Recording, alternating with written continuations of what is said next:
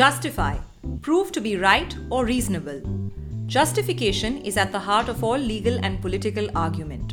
But at a time when argument itself is slave to appearances, it is time to bring back a culture of justification. Justify, a podcast on law and politics in India from the Vidhi Center for Legal Policy, hosted by Orgho Sengupta.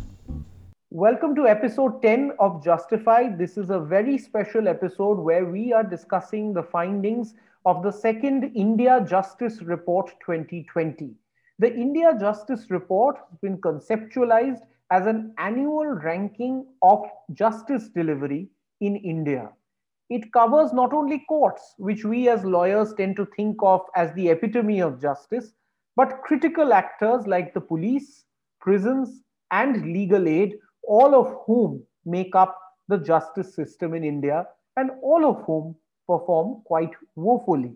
So, the India Justice Report is a quantitative ranking across police, prisons, legal aid, and the judiciary of 18 states in the country.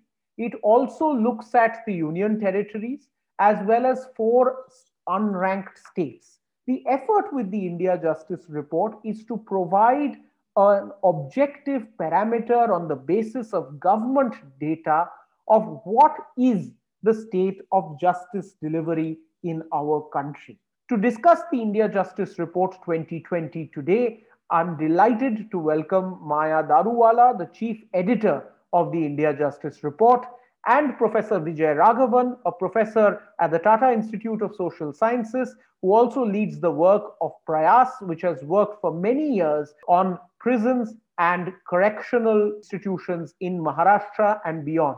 Thanks very much, Maya and Vijay, for joining us. It's a real pleasure to have you. Thanks, Orgho. Great. So, Maya, I'm going to get started with you. You are the chief editor of the India Justice Report, and I was just looking at the rankings, which Vijay, you, and several other organizations, we have all come together and done. So, I find that Maharashtra tops the ranking. Telangana seems to have risen spectacularly, and Karnataka seems to have fallen off its perch. Could you tell us a little bit more about the India Justice Report and what its rankings mean for the state of justice delivery in India? You're right about the rise and fall. There hasn't been that much, but some of it has been quite spectacular. For instance, Maharashtra, Punjab, and Uttarakhand have kept their rankings as they were, but they're not sort of brilliant in the sense that Punjab is 4, Maharashtra was always first and has remained that way, and Uttarakhand is at 15. Lower down the ranking, if you look at Uttarakhand, Madhya Pradesh, West Bengal, Uttar Pradesh sadly has retained its unfortunate position of always coming 18th out of the large states. One of the interesting things that I found when I was looking at the statistics was that last time when we did the report in 2019, the best state out of 10, out of a marking of 10, got 5.9 or thereabouts. But this time, even though it's coming first again, the best states get 5.7. So there has been actually a decline. There's a decline in relation to the last year. That's right. So that's a bit troubling. And so for the uninitiated, given the fact that we don't always deal with data and stats, tell us a little bit more about how you came up with these rankings. Well, the first thing was, of course, data. Have you got the data? Is the data then comparable? Is the data only from government sources? So that we didn't want to have, because all of us colleagues were working and we are all specialists, but we are all NGOs and civil society actors. We didn't want any sense of bias creeping in. So we took all of the data that was available from the NCRB, status of policing, from the NJDG, and so on. And then we had these many, many small indicators. How many vacancies are there? How much budget is there? What is the workload? What is the diversity? We took diversity. You may say, why apples and oranges? Why diversity? But diversity, we felt, was had such an important part to play in the way that justice is delivered. So we use that as well. So that sounds quite an ambitious exercise. And so, Vijay, I'd like to just bring you in here because one of the areas that we are looking at is prisons. And prisons has always been a traditionally underfunded area in India. It's also been an area where we find that about 69% of inmates are under trials. So, could you tell us a little bit more about the prison rankings in the India Justice Report? Yeah, sure, sure. So, like you already said in your introduction, that there has been a few surprises in terms of the rankings as far as the prison pillar is concerned from 2019 to 2020. And if I could just run you through some of the highlights, last year, Rajasthan, which was ranked 12th in the prison pillar, in 2020 it has come on top. So that's a huge jump from number 12 to number 1. That's 12 out of 18 to 1 out of 18. Yes, out of 18 large and mid-sized states. Similarly, Telangana, which was ranked 13 in 2019, has come number 2 this time. Bihar, which has jumped 3 ranks from number 6 to number 3. Maharashtra, which was second in 2019, has dropped to the 4th position in 2020. And Kerala, which was number 1 in 2019, has gone down to number 5. I'm curious about what's going on here. I know Correct. that, as in full disclosure, I was part of the steering committee with Vijay and Maya and several other colleagues in bringing the justice report together. But for our listeners, could you tell us what's going on? How does Rajasthan go from 12 to 1 Actually, and Kerala from 1 to 4? Yeah, I was going to come to that.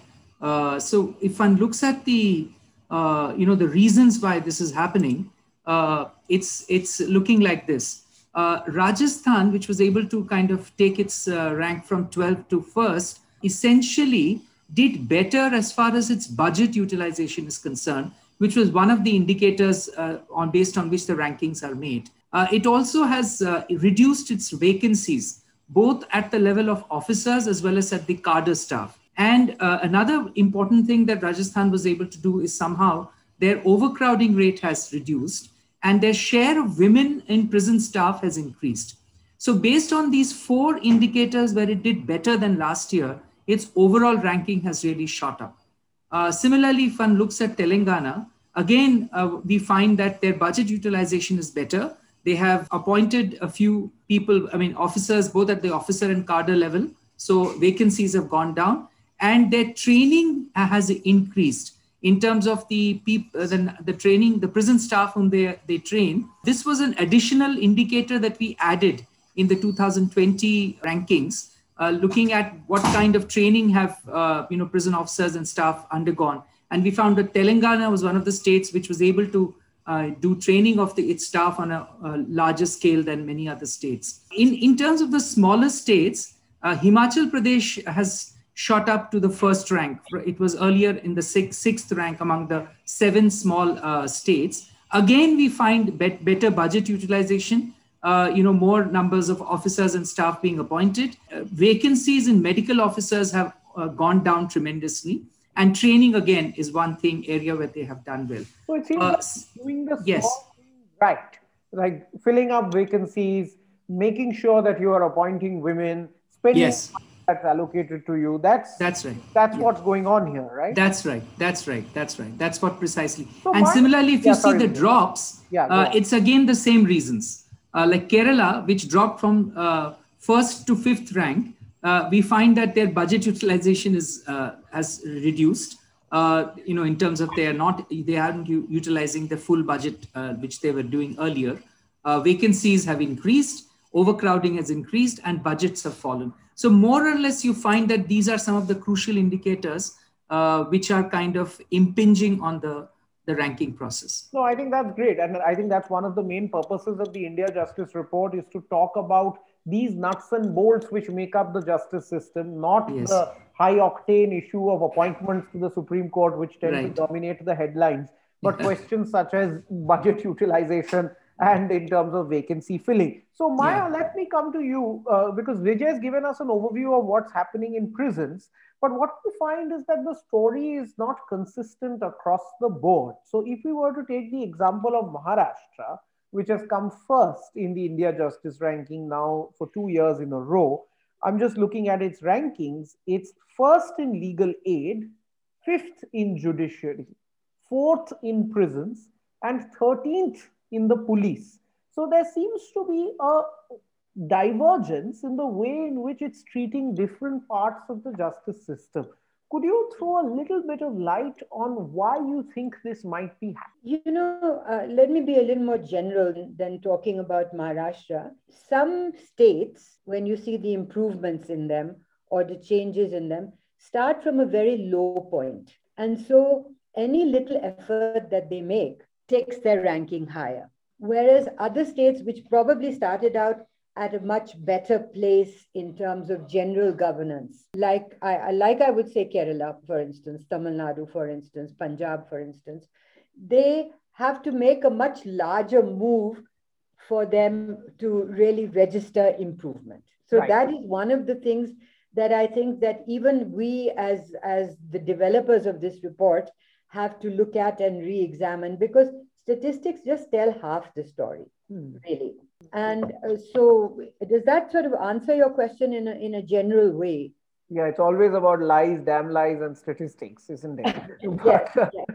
But but we always castigate the whole system for being, and it is abysmal in its overall performance in relation to constitutional values that the public should now be absolutely routinely be able to access. Usually we think of the delivery of justice as being pretty bad, and indeed it is pretty bad. If you haven't even reached, your best state hasn't reached 6 out of 10, then you really should be examining what's happening. But despite that, when we looked at 53 of the comparable indicators, we found that almost every state had improved between 29 and 37 of them. Little things, but improved. One of the main things I think we also have to talk about, and we have to notice, is that states and center are very strapped for money. There's no doubt about that. But until they start seeing justice in a cost benefit economic evaluation sort of way and make it as important as food or health, they and stop looking at justice as merely controlling the population through your police, you are going to have this problem of underfunding, under resourcing. so let's come to this philosophical issue in a bit, because I think there are some wider questions that it throws up. But I want to just continue our focus on the report for a little bit longer.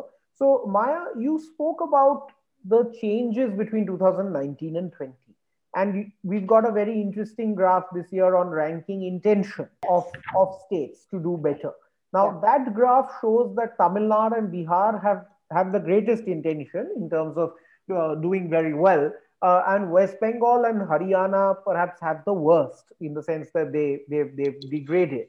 Now, the question is, and I think I've had a few conversations with people in authority in some states. The question is, how do states do better?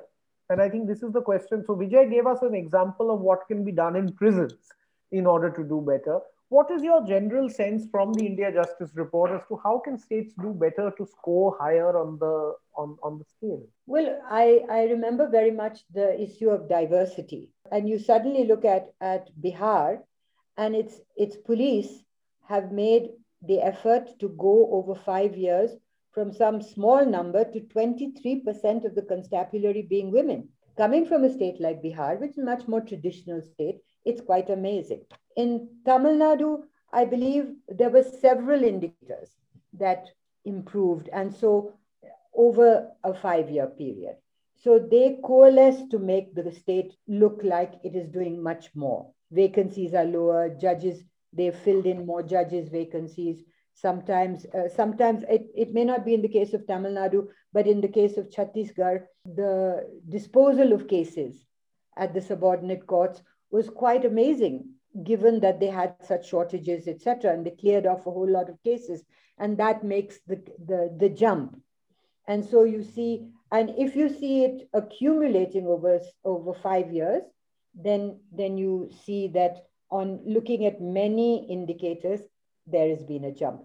I think Chhattisgarh, particularly what has taken it above other states, has been this effort at clearing state cases. No, so I think that's actually a pretty incredible statistic that Bihar has improved its diversity significantly. That 23% of the constabulary is women. It of course can and must do better, but I think we must laud the intention that it shows. So Vijay, we are of course discussing this issue on a day when Disha Ravi has finally been given bail by a Delhi court. But Yeah. we find that most under trials are not as fortunate, and an overwhelming proportion of our prison population is under trials. You've worked with under trials and trying to reform prisons for a long time, and not just with the India Justice Report. Could you tell us a little bit as to why is it that this state of affairs of under trials constituting a bulk of our prison population, despite the best efforts of the Supreme Court saying bail is the rule and jail is the exception, despite the jurisprudence that has been created, the situation on the ground doesn't seem to change tangibly. What's going on here? Yeah, that's a very, very important question, which will I take 2 minutes to try and answer that question. So I think the first thing that we need to take into account is who constitutes this 70% of India's prison population who are under trials. And you would find that if you just look at the Prison Statistics India report, more than 85% come from the SC, ST, OBC, and Muslim population. So when you have a prison population which is, and if you look at added to that, if you look at the socioeconomic category, I mean just the financial background, you will find that again more than 80% are from the really poorer sections of society. So you're essentially talking about people who are dispossessed, marginalized, and come from very weak family supports. And therefore, all the safeguards which are guaranteed under the law and under the constitution, as well as the various judgments from time to time by the apex court and the high courts, their implementation at the local courts level often leaves a lot to be desired. A simple thing like the fact that any under trial must be represented by a competent lawyer is something that is flouted routinely, and that is because of the state of our legal aid system, whereby lawyers were supposed to be appointed through the Legal Aid Board, the District Legal Services Authority, which is the nodal agency for appointment of legal aid lawyers. Often the kind of lawyers who are there on their panel are lawyers who are either not interested or not competent enough. And one of the reasons for that is the very poor honorarium that is paid to these lawyers who are on these legal aid panels.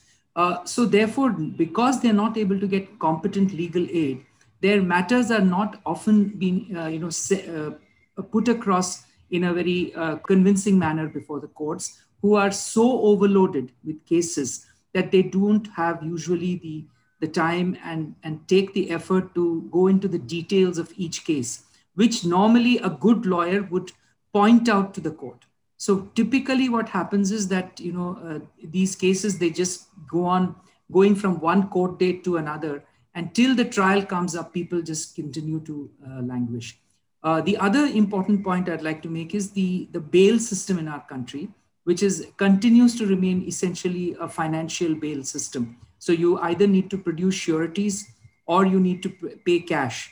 And most of these people who are languishing in prisons as under trials are people who don't have the kind of contacts to produce sureties for them, as well as the money required to pay cash if it is a cash bail. And the provision of personal bond, release on personal bond, which is there in the law, and which is supposed to be used despite many court judgments, judges at the local level, district courts, they are reluctant to use the provision of personal bond because there's a fear that if you release somebody on personal bond, they are likely to abscond from the court and then that will again add to the piling up of cases in courts. So these are some of the reasons. That I think is a really comprehensive account, Vijay, and thanks very much for that. Maya, one of the things that Vijay is pointing to, of course, while of course the whole thing is pointing to a massive systemic failure caused by a number of factors ranging from a lack of sympathy to a lack of staff and a lack of personnel, a lack of budget. But one of the things that Vijay is pointing out is that, and I'm just thinking out aloud here, that if the legal aid system could be improved in a way that under trial prisoners, particularly those from marginalized sections, could have competent legal aid as the constitution mandates that they would, then in that case they perhaps might have a better showing in court, which might mean our judicial system might get less piled up with cases and our prisons will have fewer, likely to have fewer prisoners. Do you have any thoughts on how legal aid can step into this breach? I think legal aid has got a huge potential. And this potential, because legal aid is not only about representation, it's also about giving information, referrals, counseling, as well as legal awareness. So all of these things coming together would empower the ordinary citizen to know his rights much more, which would mean that the ordinary citizen, the poor, especially the marginalized, who come into the coils of the law, would not be so completely dependent and hopelessly outnumbered in terms of power because they don't have the knowledge to say anything to the judge or to say anything before that. So I think legal aid, the availability 24/7 of a lawyer, legal aid lawyer, in a police station. Now, even many African countries are doing this. So I'm pointing that out because usually, we like to scorn these people as saying they're less developed than ourselves, etc. But they have this consciousness, and so you have legal aid right at the police station. There is what you call it, a duty lawyer who is there, and he is there by rote. He is also, he or she is also accountable to the legal aid authority rather than to the police. It doesn't work brilliantly well, but it at least is some safeguard. The second thing that I think Vijay was very courteous in not saying is I think there's a great deal of bias. First of all, at the arrest stage, you're supposed to arrest at the last, once you have got everything on board. Then you are supposed to say, this man is no longer just a person of interest. He's actually a suspect because we have found motive, we have found opportunity, and therefore we're bringing you before the judge. Instead, you pick up the person, he comes before the judge. Now, the Disha case is a very good one in the sense that there is no crime there. It patently, you can say that there is no crime there. Even if there was a crime there, the police are just acting on the complaint of someone. They are bringing this person before the court. And the court, instead of saying, let me see if there is even a crime here, let me see if there's an actus reus or is there any kind of thing that provides me with some prima facie case for holding this person.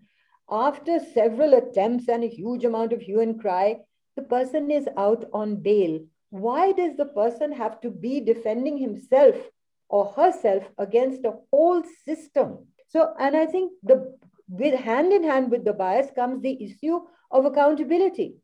If that person has lost their liberty, maybe for one day or maybe for 10 years, and you are seeing that there are people there who have been there for 10 years and more, what is the accountability of the judge who doesn't do his duty right at the beginning? We simply don't know about it. We know about the accountability of the police.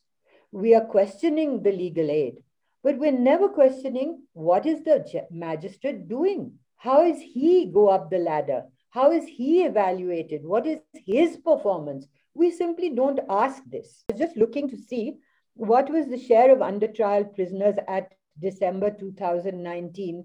Do you know that there is only one state that is, and that's Arunachal Pradesh, which is 43%.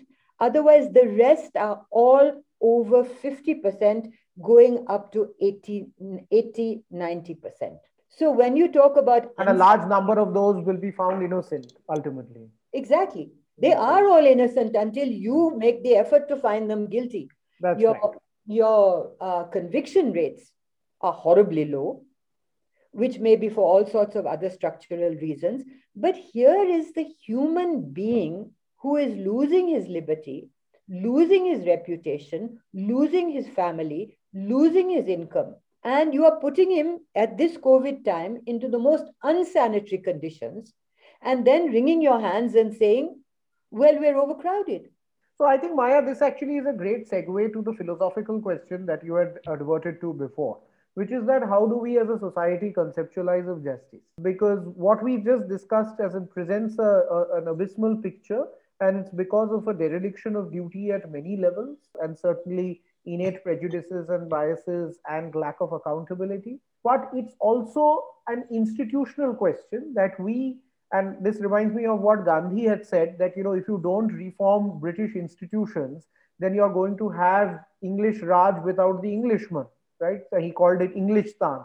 So, and we have inherited a colonial police force, which is only looking to its hierarchical authorities, a colonial type judiciary, which is again looking up. And our institutions remain the same, which is why they are not citizen centric, they are not people first institutions.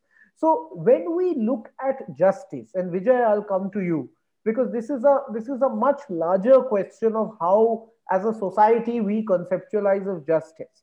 Maya said that we need to think about it in terms of perhaps like we think about cost benefit allocations for things. What is it that we are losing out as a result of keeping innocent people incarcerated? That might be something that sort of works. But how do you see it? Should we try and go back to an idealistic notion of justice as nyay, so something that hope for the best from individuals, that they will uplift themselves, or try and speak the language that is more de rigueur today of cost benefit allocations, and this is actually what the money value of time that you're losing out because you're keeping your population incarcerated? That's a very important question that you have asked, and it's one that really needs to be answered if we call ourselves a civilized society. There's this very well-known American sociologist, Louis Wacquant, who talks about urban marginalities in a globalized world. And he talks about the fact that how, with the shrinking of the welfare state, we are now talking about workfare and prison fare. Workfare instead of welfare, which means, the whole of society is now divided into two types of poor people, the deserving poor and the undeserving poor. And for the deserving poor, there is workfare, which means they will get work with conditions instead of benefits like unemployment assistance, etc., which used to happen in the West in the earlier decades. And for the undeserving poor, the people who are supposedly not willing to work enough, they are the people who will be put into institutions and prisons. So you are going to have a situation now where the prison populations across the world have been rising. And apparently, according to Wacquant, it is the way by which the state maintains control, social control over those populations, which are likely to create problems as a result of the rising inequality between the rich and the poor, which is growing day by day. So when you say, what is this idea of justice? We are clearly living in times where the whole issue of justice is getting, turning into two types of justices, those with access to resources, and then there's justice for those who don't have access to resources. And this particular group is, the numbers are increasing, those who don't have access to resources. So these are very, very serious questions which are begging for answers, but somehow policy is not necessarily, moving along with this. In fact, there is this again, I'm quoting another criminologist by the name of Ian Loader, who says that criminology today is a successful failure.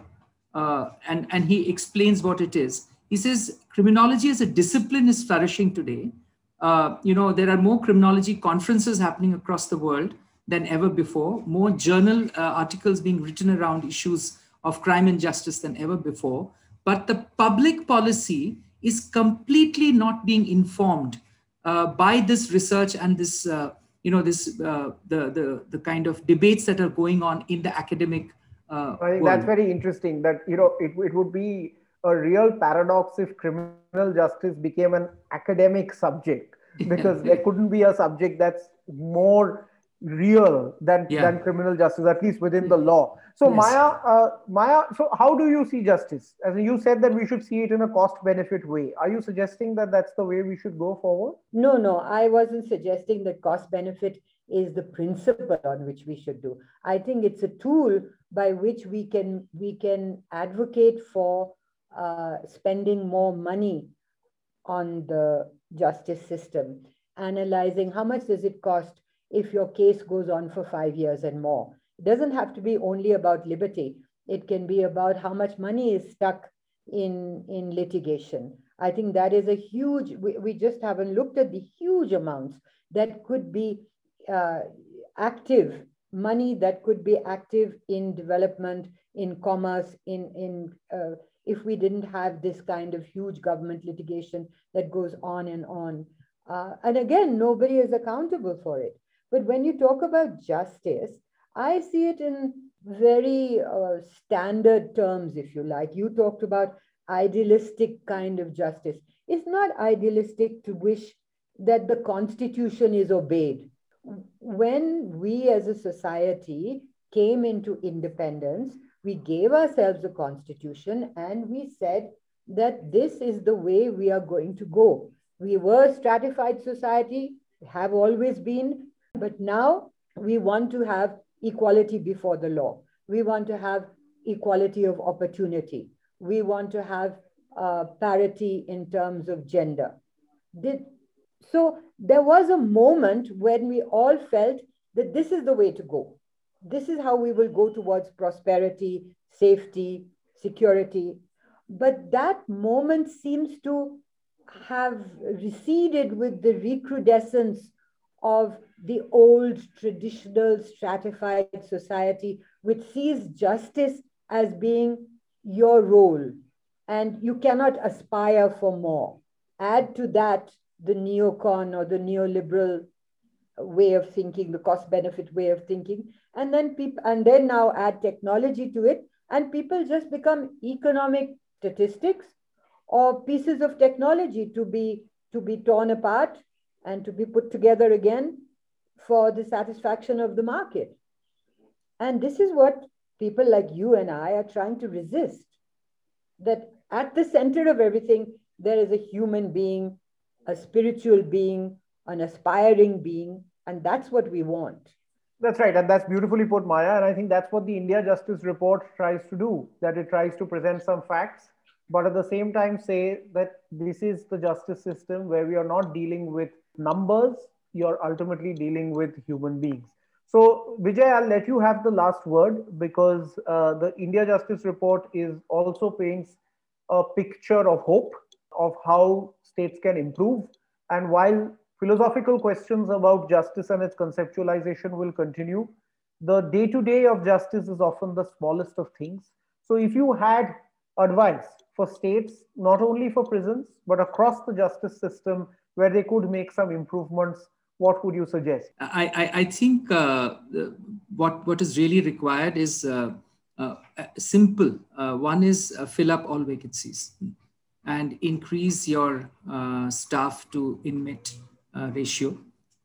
Two is bring in specialized staff. If you really want to talk about rehabilitation in terms of what the prisons are meant for, and invest in legal aid. I would say these three areas as very, very important, if you will. And the surprising part of it is this is not going to cost too much money. If you look at the budgets that our prisons and justice systems have, it is really a very small percentage, less than some 0.0% of our GDP. So we are not talking about big amounts of money. It's a problem that can be fixed, and there is no rocket science behind it. There have been years and years of reports written around it. Everybody knows the answers. Unfortunately, the political will is lacking. Argo, I would add one thing is that if you are going to have any kind of improvement in this whole justice system, you have to re-envision the police. They have to be reoriented, they have to be re-envisioned, they have to be held much more accountable And if they're going to be, as they are today, an extremely politicized force that seems to have no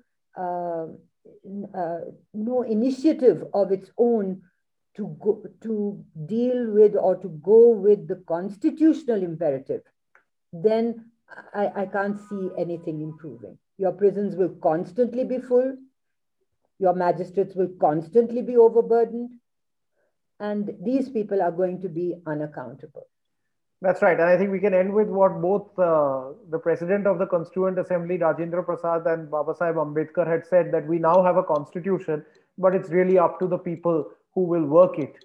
So, and we are in a situation where people perhaps are trying, but perhaps have to try a little bit harder. We'll have to leave it there. Thanks very much, Maya and Vijay, for joining me for this discussion today. And for all of you listening, do look at the India Justice Report. It's available freely on the internet.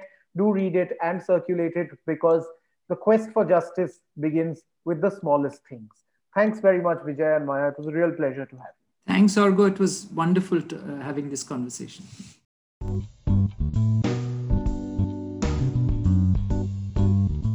Time for Clatter, our quiz for the week. Last week's question was fairly easy. We asked about the tradition by which Indian finance ministers carry the union budget in a red or black or brown briefcase, who started it and who broke it. Unsurprisingly, the person who started it was R.K. Shanmugam Chetty, the first finance minister of independent India, and it was broken by the present finance minister, Nirmala Sitharaman, who carried the 2019 budget in a Bahi Khata, or a red cloth folder. Many right answers, but the winner this time is Viraj Aditya. Congratulations, a gift voucher coming your way. Time for this week's question on justice. A 1989 US Supreme Court ruling has had a profound effect on American law enforcement.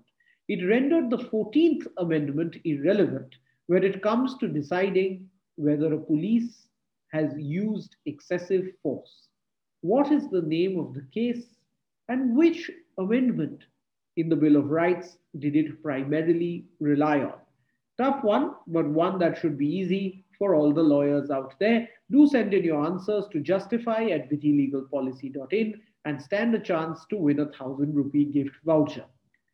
Since our episode today was all about justice, justice is difficult not only in India, but is really a global problem. Leaving you with this song from the Killers called The Land of the Free, talking about how difficult it is to get justice in America. Adjourned.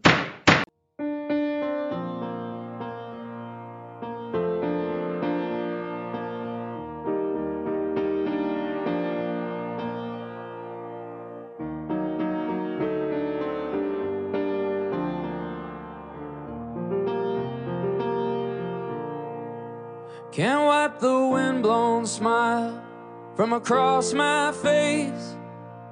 It's just the old man and me, washing his truck at the Sinclair station in the land of the free. His mother, Adeline's family, came on a ship, cut coal and planted a seed down in them drift mines of Pennsylvania, in the land of the free. If you enjoyed listening to this podcast, follow us on Twitter @Vidhi_India for regular updates. We are on SoundCloud and Spotify as Vidhi Center for Legal Policy's podcast. You can also listen to us on Google Podcasts or iTunes. Email us at justify@vithilegalpolicy.in to share your comments and feedback on this episode.